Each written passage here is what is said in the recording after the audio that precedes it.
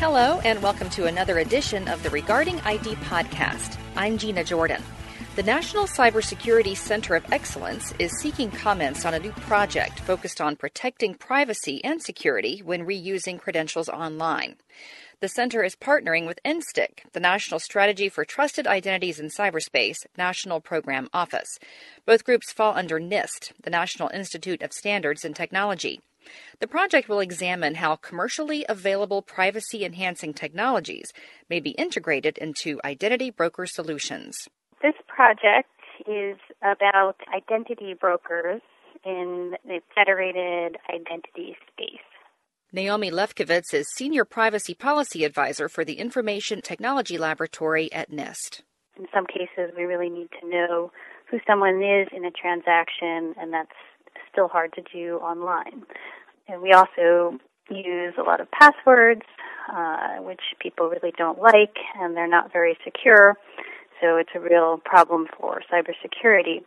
So what we want are better digital credentials that don't have to rely on our using lots of different passwords at sites.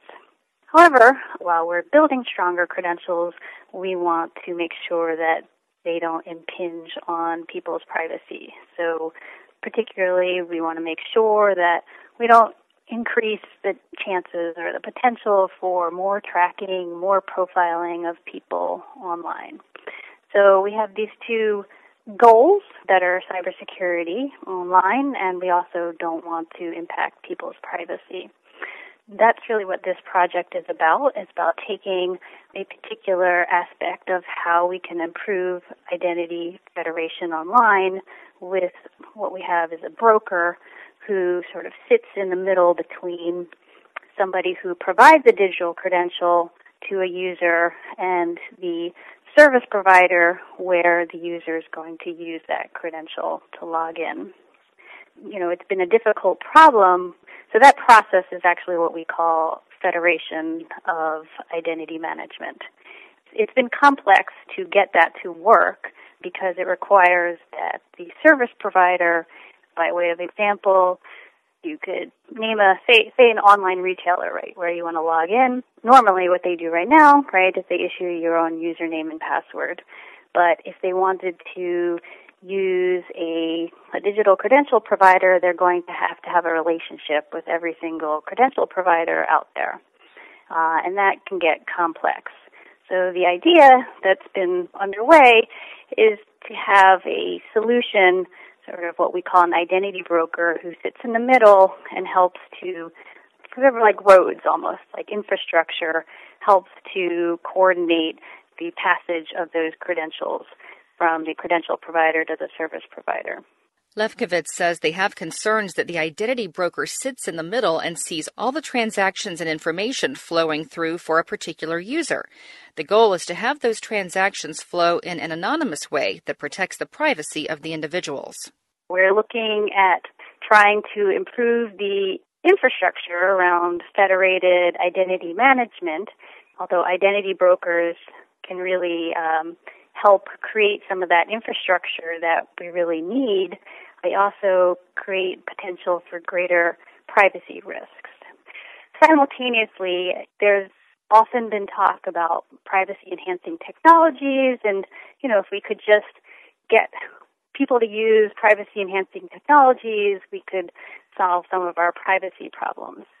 And what we've seen is that, you know, at least one barrier that we've seen to privacy-enhancing technologies is that they are often on their own. They're great technology.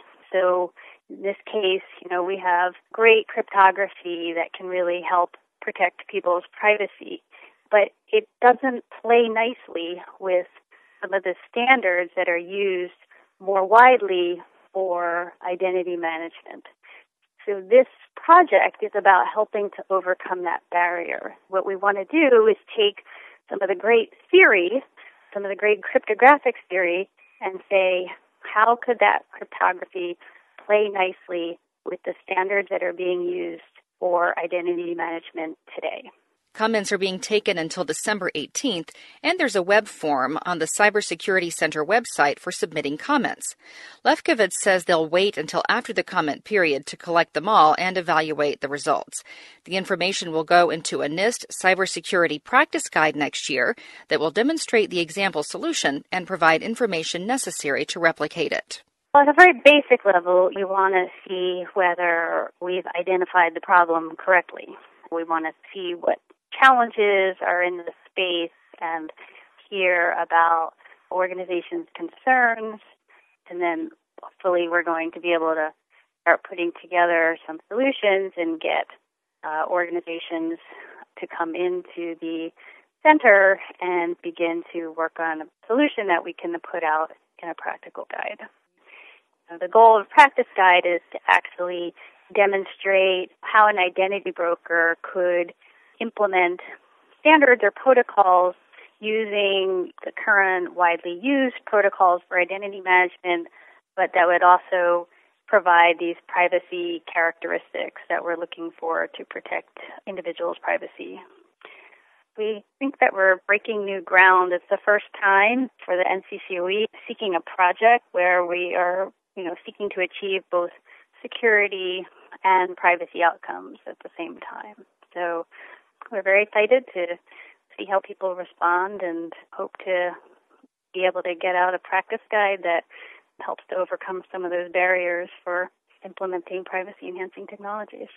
Thanks to Naomi Lefkowitz, NIST Senior Privacy Policy Advisor. Thank you for joining us for this edition of the Regarding ID podcast.